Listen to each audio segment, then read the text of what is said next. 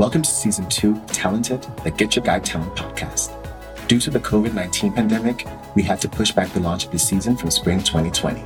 Though the recording is from a pre-COVID world, we still hope that you can take some nuggets with you from the conversation. For more information about our culture and adapting to safety regulations, please visit our blog, inside.getyourguide.com. Santé, and on to the episode. Welcome to Talented, Get Your Guide's monthly podcast where we discuss the latest trends and strategies in the talent acquisition industry. Today's theme is what we look for in engineers. Yeah, hi, I'm Fabio Oliveira, and I'm an engineering manager for the OnTrip team at Get Your Guide. And I've been with Get Your Guide for more than 5 years now, after starting as an iOS engineer here. Cool. And I'm Andy Lutz, technical recruiter here looking after full stack iOS and Android engineering. What kind of roles do you hire for? I'm hiring mostly for senior engineers in iOS and Android. I just wanted to ask before you said that you are the manager of OnTrip. Yeah. So we, of course, know what the OnTrip team is, but for our listeners, could you explain what that team is about? Yeah, the OnTrip team focuses on the experience our customers have after purchasing their activities. We have to make sure that they have their vouchers and they know where to be and when to be there so they can enjoy the activity they paid for. Of course, on top of that, we also want to offer some delighters, improving their experience in all possible dimensions. Mm-hmm. When you screen for candidates, I assume when applications come in, they land with you first, Andy? That's correct. So what do you look for in a resume? Yeah, so I think one thing that we do also is include some mandatory questions to kind of help people separate themselves just from their resume and kind of get a sense for their voice and what they're passionate about. So asking questions such as, the most recent accomplishment they're most proud of and why, maybe asking questions around a project they've worked on that has consumer focus and business impact, because those are things that we really look for in the end. And we want to kind of tease that out earlier than later. Some of the best resumes are actually some of the worst candidates, if you believe that. Mm-hmm. So we want to make sure we get a sense of their actual individualistic tone and voice as well. Okay. So what would you say is a good, what is a good resume? Is there such thing as a good resume that leads to a good candidate? Definitely. I think simple is good, and being able to demonstrate clear metrics and kind of performance of what you've done in the past. That's usually the best indicator of whether or not someone will be successful on the job is, have you done it before? And so that's really important to us, especially at the senior level, where at that point we would expect this performance for at least 4 to 5 years already. And Fabio, anything to add? On the resume side, it's definitely being used to the kind of structures we work here. Definitely the tech fit is very important. Is it a similar stack as we work here? Though for senior people, we expect also that people are able to learn on the job, so they don't have to come with a perfect fit, but ability to learn and willingness to learn. Though the structures they are used to work are kind of important. Now we have several teams with iOS and Android engineers embedded, and they need to collaborate across these team boundaries. The familiarity with these kind of structures are very helpful. Okay, just to clarify, so when you say structures, what does it mean again, in short? Yeah, we have several teams. We have mission teams. Most of our teams are mission teams. So we have, within a mission team, engineers have their own goal, their own mission to fulfill. Though they are also collaborating on the same platform as other engineers with different missions, different goals, different deadlines. Their ability to communicate, although they are not working towards the same immediate goal, is very important. Agree on, release dates, or how to test, how to triage crashes that might be coming to a single platform. These structures are very important because it keeps people at a pace, but also with a common level of agreement on the technical direction of the platform. And how do you interview for these softer skills? It's assuming they have to do technical tests, which let's say they do really well. And so if you're speaking to them after the test, how do you measure a soft skill? It's mostly about previous situations. So we go really around situations, but in situations where they try to have an impact or where they aim to have an impact. So how do they reason? Where did they see the opportunity? How did they approach it, generate buy-in, or really try to bring these ideas forward? Did they make it? What was the result? What was the learning? We talk about impact. We talk about, hey, you brought a new technology into your team. How did it go? Stressful situations, situations where they were not able to fulfill a commitment, and they had to communicate this. They had to make it visible and maybe ask for an iteration. Okay, can you make a decision on that? So a lot of really, there's this STAR structure for how to go on interviews. So it's a lot about that with also the learning at the end. What would you do differently? And I think we pick up pretty quickly on whether or not they've been in a similar type environment where they're collaborating not just with other engineers in their same function, but also maybe research team, design team, product manager, other functions of engineering. So especially in markets where there aren't as many tech companies with similar type structures, we really try to probe on that and make sure that this is an environment where they can be comfortable and also be successful. Mm-hmm. And so if people are not so familiar with the structure that we have here, how would you prepare a candidate for meeting a company like us? Well, a lot of times people come to us because they have the self-awareness that this is something that they need, is more collaboration and taking that next step in their career where they're not just working on a team of developers, they're actually collaborating and working towards the product. And again, kind of going with the end goal of customer obsession, which is obviously one of our values here at Get Your Guide. So I think when people have reached that kind of epiphany of their own career that they want to collaborate with other functions, I think that's a great sign and a sign that they're ready for it, even if they haven't worked that way in the past. Okay. Yeah, it's about understanding, even if they don't have the experience, do they understand the challenges? Can they anticipate them? Are they self-aware of their own challenges in an environment like that? So yeah, it's really about already anticipating and having the willingness to go through them. And for those engineers who aren't used to working in mission teams or as guilds, as some other companies call it, can you briefly explain how a mission team works and why it's important that engineers have to learn how to collaborate across different teams in order to be successful in these missions? So we have several mission teams. Each mission will focus on a particular area of the customer experience or phase. So for a while, we focus, for instance, on the post-purchase.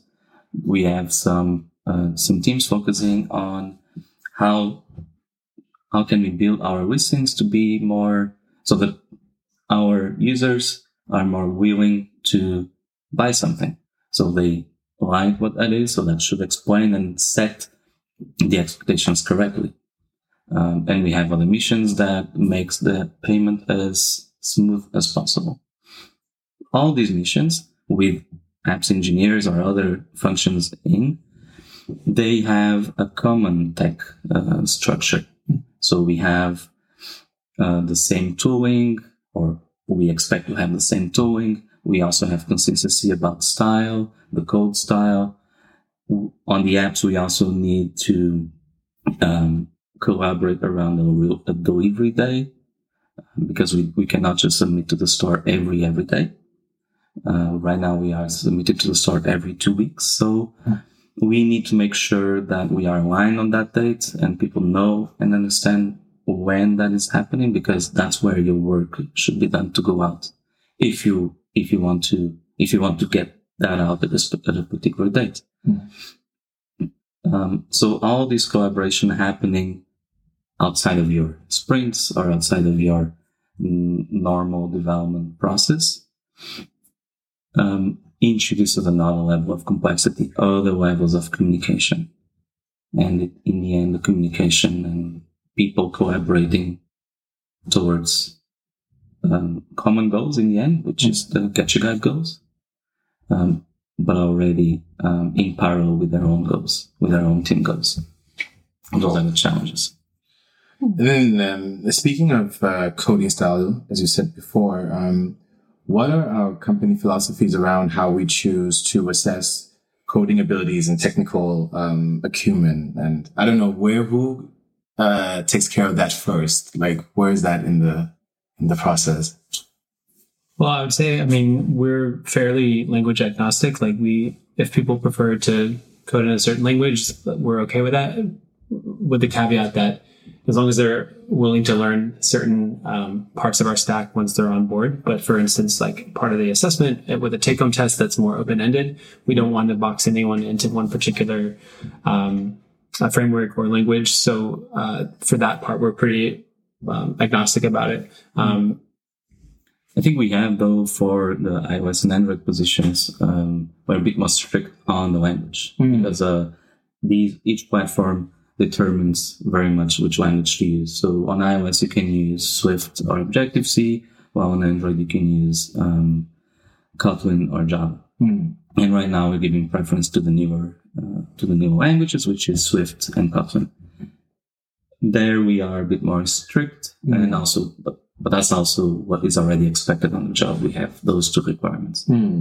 Yeah, but for instance, some Android engineers might say, hey, I prefer Java. So even though I know Kotlin's more modern, is it okay if I use Java? And we said yes. And we'll kind of give that context to our graders to make sure that they're not docking them for using an older language.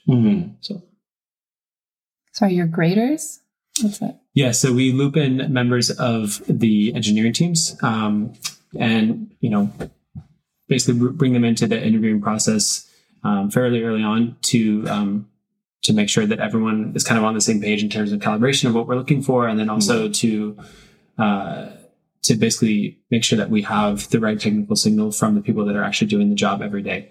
And so to ensure, the lack of any kind of subjective bias, we usually have two actually graders for each test, so that and that they won't see the other person's score until they submit their score. And then if they're in agreement on the, whether to move forward or not, obviously we move forward or not. And then if there's kind of a, conflicting answers, then we'll kind of go further. And then Fabio, as the pool owner, will kind of step in and assess the scorecards and see what makes the most sense, or even have the graders come together verbally and kind of talk out their points. But I think that creates a more objective kind of signal moving forward, and they're kind of grading against rubrics as well. Yeah. So example of a grader would be like another engineering manager, or it would be a fellow engineer, like mostly ICs, so individual contributors on the engineering team. Yeah. When you said before a term, pool owner, would you explain that? Is this for perhaps non-Get Your Guide people to understand? The pool owner is a person responsible to make sure that the interview process is healthy and that the needs of the company for a particular tech skill, so iOS engineers, Android engineers, backend, full stack, etc., are being fulfilled. So process, right kind of candidates, right kind of the right kind of interviewers. And so the pool owner starts early on in the process also interviewing. And from that interview and from the collected feedback from all interviewers, the pool owner then decides what is the hiring manager that should be getting or should be interviewing these candidates at the end. The hiring manager is normally the person who's going to directly manage the engineer after we hire them. Makes sense. And so, how do you, how do you align? How do you make sure that you are on the same page when you're working together? Yeah, I think time definitely is key. I mean, before Get Your Guide, I hadn't worked on mobile engineering roles.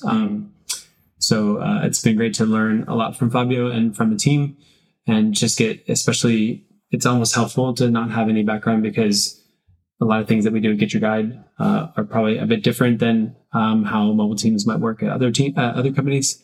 So it's kind of a clean slate in that regard. But I think collaboration comes with practice, going through, assessing feedback together, assessing resumes together, making decisions on moving candidates to, further stages together. And then ultimately with more time, we'll actually have a lot of new Get Your Guiders that we've hired together, and kind of knowing what the bar is and what the skill gaps are that we can help fill. So, yeah, I would just add that I approach this as a partnership. So we have different expertises, and then I rely on Andy on his hiring expertise to help me make the best process we can have for the engineers. That's how I try to approach it. Partnership. Definitely partnership. Yeah. Cool. Well, okay. I have to ask, because, there's certain types of engineering roles that are, very high in demand, and there might be a couple of different companies that are courting the same candidate. How do you know if someone is not just coming in to do some salary shopping and just kind of scouting out what's going on? And because, it takes a long time you invest a lot of time in a candidate and you expect them to be serious. So, yeah, how do you know if an engineer is not just shopping around? It's one of the first things that we address. So it is listed in the application as, there's a box for salary expectations, which is kept private. But if it's a candidate that we source, for instance, or a referral, or they come in some other way, it's one of the first things that we talk about, because we don't want to waste their time if their expectations are, beyond what we can offer. We have a comp philosophy actually that we don't negotiate. We have exact, salary figures for each tier within each level. And that's to ensure fairness, which is again, one of our values. Our CTO, Udi, has a great philosophy around this that he has openly shared in front of the whole company. And I think blog posts to be coming soon. But this is actually, I think important that people know that this is a philosophy that we have, and it's not just recruiter speak. We actually don't negotiate. And I think that actually does help, set a more fair playing field early on. And yes, to your point of, we don't want to have candidates that are just salary shopping and not truly interested in the goals here. But also we don't want to waste someone's time if they truly are out of our range one way or the other. So, have you any thoughts on that? I think the only early sign I would get is if someone don't really have time to put into the process. If someone is saying, I cannot really do this, there are definitely good reasons not to do it. But it's sometimes a sign for, you mean like a test? Commitment. Yeah, for the commitment you can put into something. Because when you're shopping, the commitment is not quite there. So that's how I read it. Yeah, it's like, how can I use the least amount of effort to get the most amount of offers? And you can usually smell that, once you've been in recruiting or hiring for a while. It can be pretty obvious. Maybe delayed availability, or, rescheduling interviews, or, asking for extensions on a take-home test, which again, as Fabio mentioned, there are plenty of valid reasons for doing these things. So I don't want to discourage anyone from asking for permission for extension or anything like that. But I think,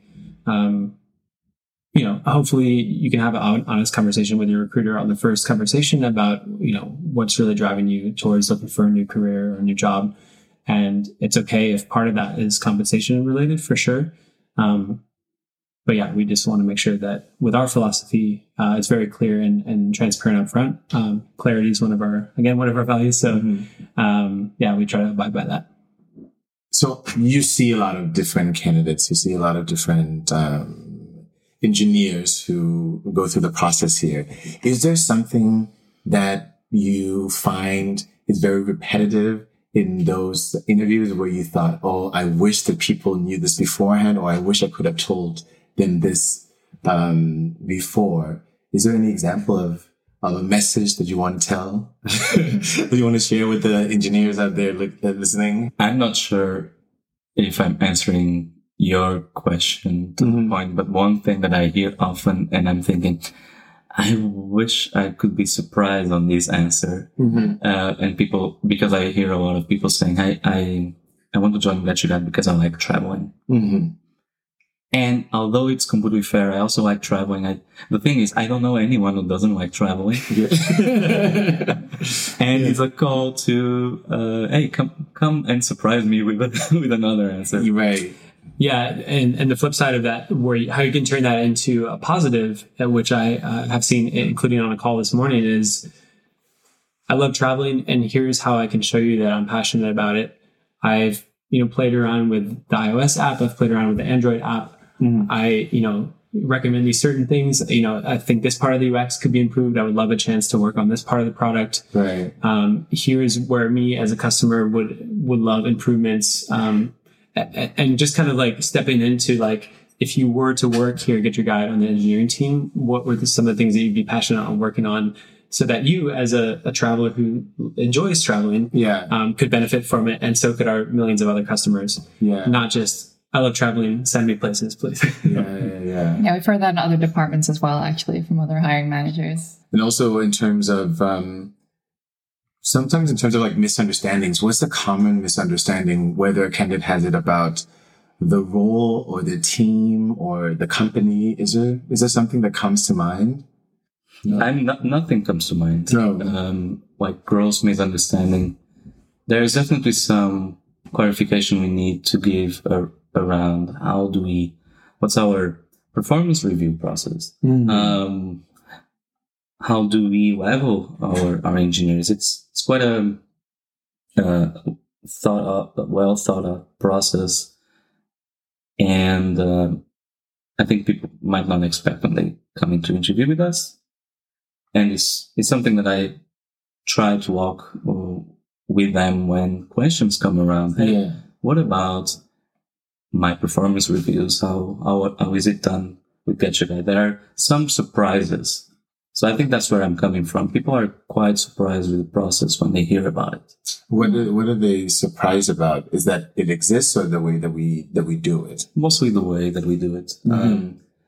That is well thought of. That includes 360 reviews. Includes also a competency profile. These fairness and transparency about a salary. So all that together makes it for solid and well thought process that people are kind of surprised. Oh, that's good. That sounds like something that I could definitely get in and start immediately getting feedback and start seeing my growth in a clear way. Yeah. I think that's one example of the kind of sweet spot that we're in between scrappy startup and well-established, stable, still growing company, where we can offer mature processes like this that people might not expect when we're also telling them about the fast pace of work and the chance for increased responsibility and chance to really make an impact on the product. So we kind of get in the best of both worlds at the stage of company we're in right now. It's a good time to plug that we do have a blog on Inside Get Your Guide called Career Path for Engineers, and I will link it in the description for this podcast. And in general, like when you're talking to candidates about where we are right now, like besides the things that you mentioned, why is now a good time to join if you're an engineer? Again, I will focus on the positions we're hiring for, iOS and Android.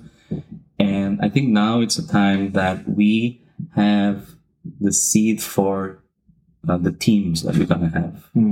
So we hired, just for some perspective, 18 months ago, we were 2 engineers on iOS, 2 engineers on Android. And now we are 6 on iOS, 6 on Android. So we tripled the size of the team. So now we have all these new structures we are collaborating on. There's a lot of opportunities, but there's now the foundation is there so that people can collaborate in an efficient way. There was this scrambling that happened in the past when we were onboarding all these new engineers and setting these structures. And now we have a better setup for them to come in and collaborate. The focus on for the company is also more directed towards apps. So we're seeing more and more initiatives, more and more expectations also come for what are we going to do with our apps? What's the next step? Yeah, not just here, but obviously as a trend in the industry, as Fabio mentioned, more and more of our revenue is generated through the mobile apps, and that will only continue to rise. Something that Johannes, our CEO, speaks about a lot as well, kind of capturing these trends and riding the trajectory of them. So I think we'll continue to scale out the mobile teams into the future. And thinking of the near future, I mean, in terms of also where we're going, what would you say are like what are the top 3 must-haves that you feel like, this is what we need when we look in candidates to help us, get to the next level or to fulfill our strategy? So I think the first one is, simple, but going back to the collaboration, I think the team, you have to be passionate about working in a team with people of different disciplines, of different experience levels. At the senior level, we expect that they mentor more junior developers as part of their requirements, and hopefully people would look forward to that as a part of their growth and development.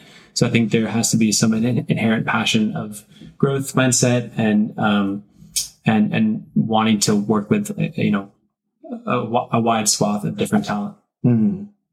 One that I was gonna bring up that surprises is the customer focus. We expect our engineers to understand the business, to be passionate, to be a champion for our customers, not speaking on behalf of them, but bringing the customer into the conversation. Hey, I saw in data that our customers are doing a lot of this. We could probably leverage that behavior to give them something that they that they would in the end use, what they would in the end buy and enjoy.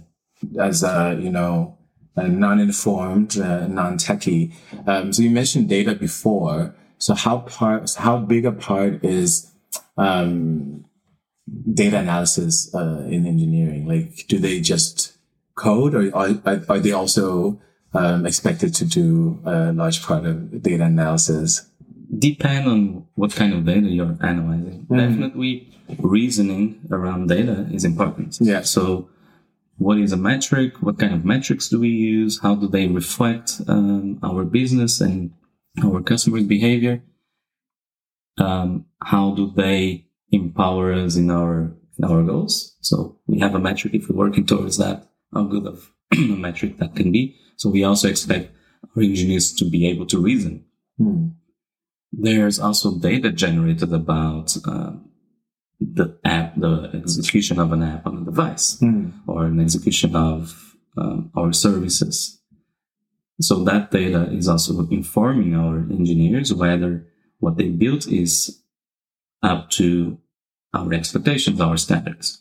So is it consuming a lot of battery? Is it, what's the crash rate?